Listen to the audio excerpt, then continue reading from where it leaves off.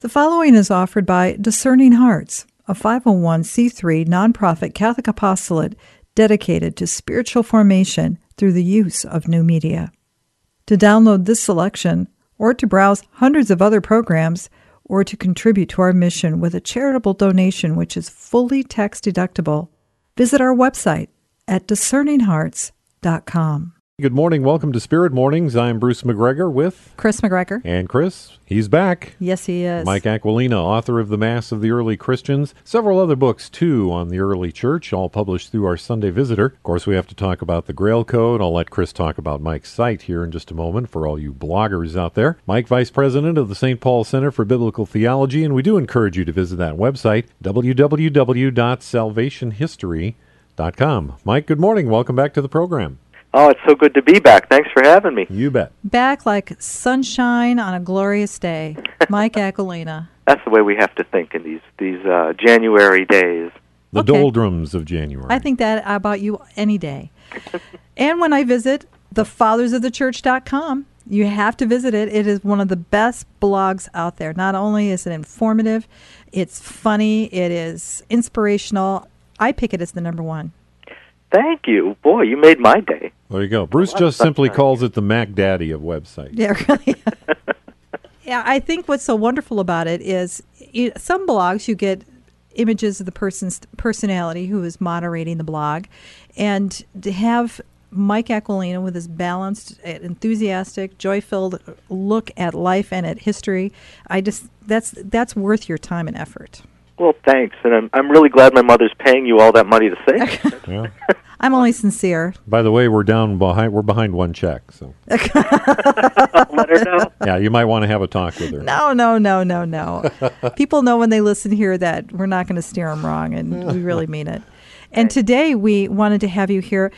We're not discussing a father of the church, but we're talking about someone whose life inspired so many. She was a girl, a little girl, St. Agnes of Rome, who died in 304 A.D. when she was probably 12 or 13 years old. My goodness. And yet in that short span of life, she became one of the most famous people in the world, especially in the Christian world. And she became really a person venerated by many of the church fathers. One of the remarkable things about St. Agnes is that her life is so well attested by so many of the church fathers so soon after her martyrdom. It's an amazing thing. We find her in St. Jerome, St. Ambrose, St. Augustine, Prudentius, St. Damasus, and the Emperor Constantine, the first Christian emperor, built a basilica over her grave shortly after her death. So her life is very well attested. What I think is so cool about her is that she gets so little credit, but she really did change the course of history, I think. So many people died as martyrs of the church in those early years. What was it about St. Agnes that was so special? Well, she was a high-profile case, for one thing. She came from a noble family in Rome. She was a young girl, strikingly pretty. She had long blonde hair. And you have to understand kind of the dynamic of what was going on among the nobility in Rome at that time. The pagan families did not keep their female offspring ordinarily, or they didn't keep too many of them. So there was a real shortage of women going on. Abortion was very common. Infanticide was very common among the pagans. There was a real shortage of women. Now, if you're a member of the nobility, your marriage options are even more severely limited because you're not going to marry outside of your class. So here was this beautiful little girl from a noble family approaching the marriageable age, which was maybe 14 years old, 13 years old. And it's time for her parents to arrange an engagement, so naturally she has many suitors coming around. And, you know, they're pressing their suit with her parents, and Agnes says no. She decided that she was going to consecrate her virginity to God. She was going to take vows, essentially, and live as what we might call a nun today. We have consecrated virgins today, too, who are living in the middle of the world. So this is a very high-profile case. It got a lot of notice, even in its own time. And all of this is taking place amid the most ruthless and sweeping persecution of the Christian church in the ancient world. Were her parents Christians? We don't know for sure, but most of the early accounts seem to assume that her parents were Christian and that she was raised a Christian, because she seems very knowledgeable of the faith, and her faith was very deep for such a little girl.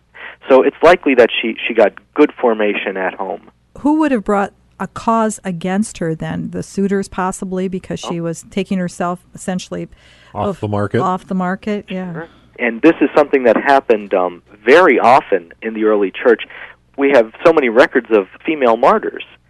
And one of the reasons is because whenever one of these suitors got jilted, they'd bring a case against the woman. Right. They'd have people spy on her and get something damaging. Usually, that Christianity is a crime that's punishable by death, and then you can get even, so to speak. And this happened fairly often. It happened even with married couples. If a man wanted to put his wife away, if he wanted to get rid of her for any reason, they had an argument and they wanted to split up, he could just denounce her for her Christianity, and she would be tried, but if there was ample evidence, then she was pretty much a goner. So women were very vulnerable. Female Christians were very vulnerable to denunciations like this, to the work of the spies, because private investigators, that was a big business in Rome, because this is how families got even with one another. It wasn't a pretty culture. No, not at all. But you can see that part of what made the church attractive, was the presence of so many females, so many young girls and so many women, because that just wasn't the case in the Roman culture at large, because these girls were being killed shortly after birth, or they weren't living to adulthood because they weren't treated well. A lot of times, Mike, I think it's really relevant that we're talking about it, Agnes, now, given that we're about to look at life, celebrate life, and the right to life. We think somehow that maybe that's an issue, abortion is something that is common to our modern times, but as you point out, this is something that's been occurring for thousands of years. Abortion was a common practice in the Roman Empire. It often killed the women who underwent it. Infanticide was common too, and that's something that we seem to be sliding into now, that defective offspring and female offspring were put away because they just weren't useful for the family. They weren't going to be producers. They were going to be just consumers, and they'd be a drain on the family's resources. So they weren't really worthy of life in the view of the Romans. So they were often killed on the day of their birth. I have heard in other accounts that they were actually taken to the junk heap, essentially, and just left there. There were two ways of doing it. Usually the Roman midwives were trained in drowning the babies. That's one way it could happen. But back up. What usually happened was the mother gave birth in a birthing chair at home, attended by a midwife. And then the midwife would place the baby on the floor and call the husband in. And if the husband didn't want the baby, for whatever reason, all he would do is not pick the baby up. He would choose not to pick the baby up. You hear about a father raising up a child. Yeah. Well, that's where the phrase came from. Because if the father wanted the child, he would raise up the child from the floor. But if the father didn't want the child, he could just leave the room, and then the child was essentially declared a non-person. And the midwife could either drown the child immediately or leave the child on the garbage heap at the edge of town where the animals would feast on the child. Oh, my goodness. Oh, and it was from the Romans we got the term barbarians for other cultures, and I have to wonder, what was the more barbaric behavior? Well, it's so significant that the Feast of St. Agnes falls every year on the anniversary of the Roe versus Wade court decision, that just gave free license to abortion in the United States of America, because we have to contemplate what it means to live in a culture of death, and Agnes certainly was witness to that in so many ways, what it does to women and girls, what it does to the idea of purity and marriage, and just all human relations, all human trust breaks down if we treat life so cheaply. Agnes is such a great figure because she wanted to give her virginity to God, and she was eager to die as a martyr. So when she was denounced, she was brought before a tribunal.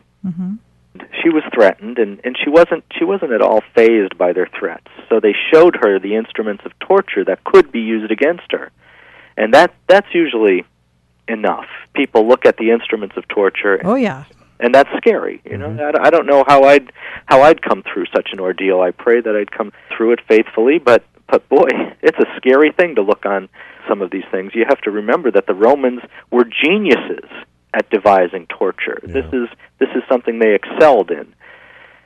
And she looked upon them, and she just wasn't cowed. So the judge thought he was going to do something clever and say, well, then she would be condemned to live in a brothel. And so he turned her over that way, had her stripped and put in a square, and people were so ashamed that they couldn't look upon her, and they turned away, except for one man who decided he would be the one to treat her rudely. And he approached, and he was blinded by a light and struck down. And this is another incident that's well attested. And he was taken away by his friends at the prayer of Agnes herself that caused his sight to return, and he was healed. The judge, gave up his patience and condemned her to die. And the accounts differ in the details, but it's likely that she brought to the stake, and if that didn't work, there are different accounts of it, but she seems to have been struck by a sword as well. Oh, dear. Her relics are preserved in Rome to this day, and when we're in Rome, we can go and visit the church dedicated to her on the beautiful Piazza Navona, where her skull is exposed for veneration. Wow. I took my daughter, Mary Agnes, there when I was in Rome a few years ago. It's a beautiful little church, and it really shows the great love that Christians have had for Agnes down through the ages, not only in the ancient church, but in the medieval church and in the Renaissance and even down to today. Agnes is beloved in Rome. She's remembered in the first Eucharistic prayer, and there are actually two churches dedicated to her honor in Rome, one at her tomb and one at the site of her martyrdom. Wow. And again, she's just someone who was so lovely in every way that she made an impression on people. One historian has said that he believes that the martyrdom of St. Agnes was the turning point for Christians. It was the turning point in the sense that the Romans themselves were so repulsed by what happened to this innocent little girl, this beautiful little girl.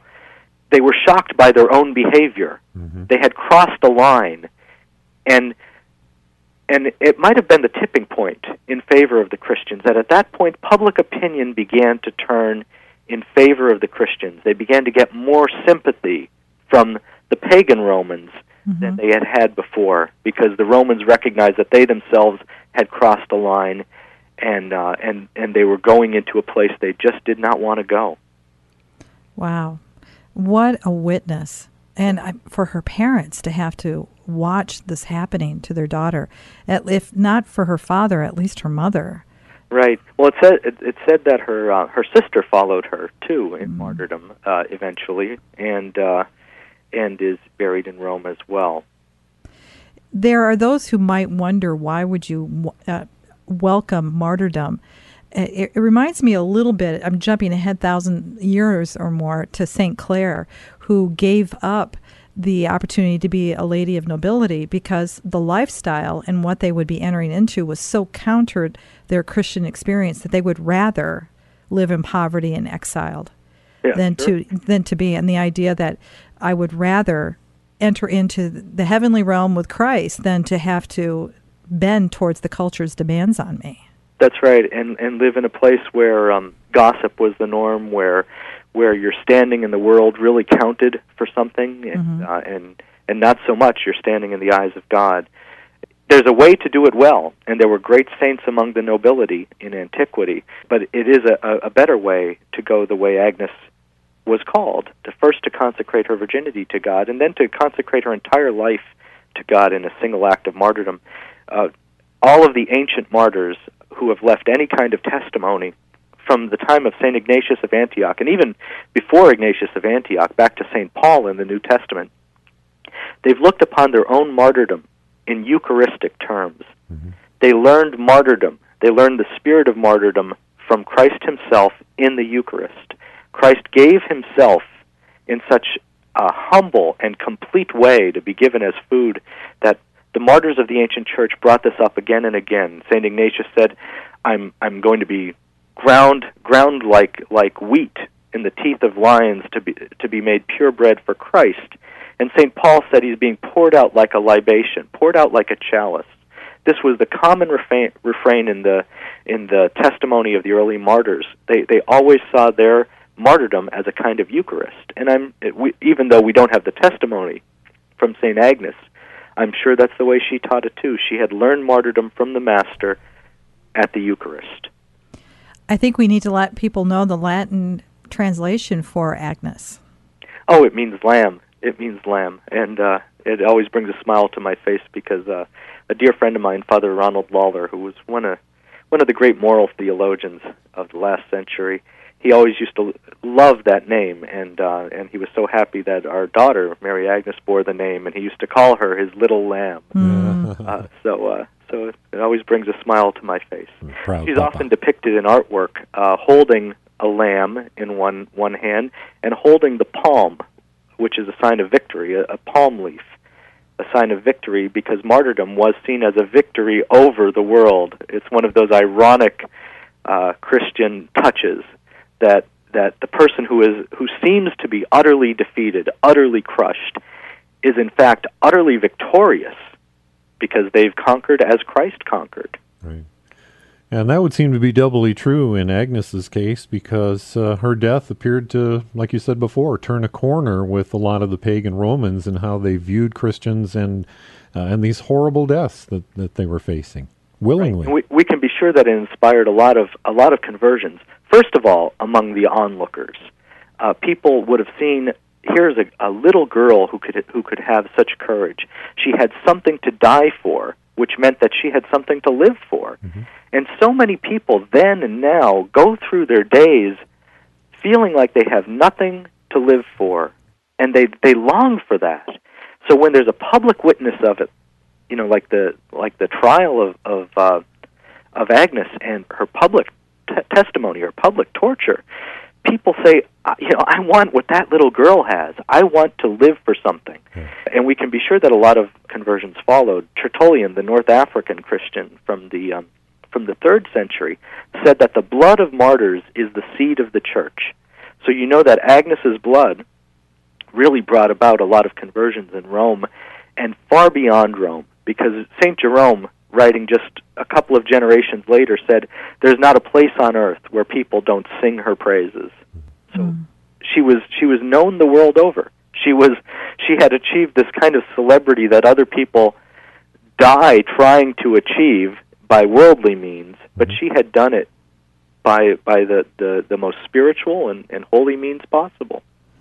And just because she lived 1,800 years ago doesn't mean that she isn't still an outstanding example for all those 12 and 13-year-olds who are listening to you right now, Mike, who are on their way to school and in the car with their parents. And because for them in their lives today, the culture is asking them to do a lot of things that they know deep down inside of their heart is wrong, and they don't want to do that. You're absolutely right, and I think it's for that reason that about 100 years ago she was named the patroness of Girl Scouts. Very good. Young girls in general. Agnes is a great patroness. She's a great model. She's a great intercessor. Constantine's daughter contracted leprosy. This is another thing that's very well documented. And she prayed through the intercession of St. Agnes at the tomb of St. Agnes. And that's what tied the imperial family to the memory of St. Agnes so early, because this is as soon as Christianity was legalized. So that she was cured instantly, and she's the one who had the basilica built to St. Agnes's memory. And again, I'm looking forward to just a couple months from now when we'll be able to visit her grave and pray for her intercession for all the girls of our country. Oh, I'm looking forward to it on so many levels. I'm looking forward to it. Yes. But that's just another great one. Yes. Well, Mike, we want to thank you so much for being with us again today and imparting the story of yet another wonderful saint in the Catholic Church. We can learn so much from so many, but I think the virtue of St. Agnes definitely stands front and center on so many levels. Well, thanks for having me. It's been a joy, and I hope she's going to be watching over us today and in all the days of our lives. I hope so, too. And I really applaud you for going off to Washington to march in what the media, you'll be lucky if you see one media camera. I noticed that last year. It's like, where's the media when you have hundreds of thousands of people? Well, they were following the 6 pro-abortion people standing on the Capitol steps. It happens that way. Yep. It's funny, but it is a powerful witness for those who go to see those crowds. It's just amazing. Many thousands of people, and it shuts down Washington for a day. There's no way to get through in any kind of vehicular traffic. There's just no way you can get around these crowds in the subway or wherever you go. So it is a powerful witness, I think, for the people who are there. All right. Again, Mike, thanks so much. We appreciate it. God bless you for all you do for everyone, and especially here for our ministry at KVSS. We love having you on board. Thanks. Hope to be back soon.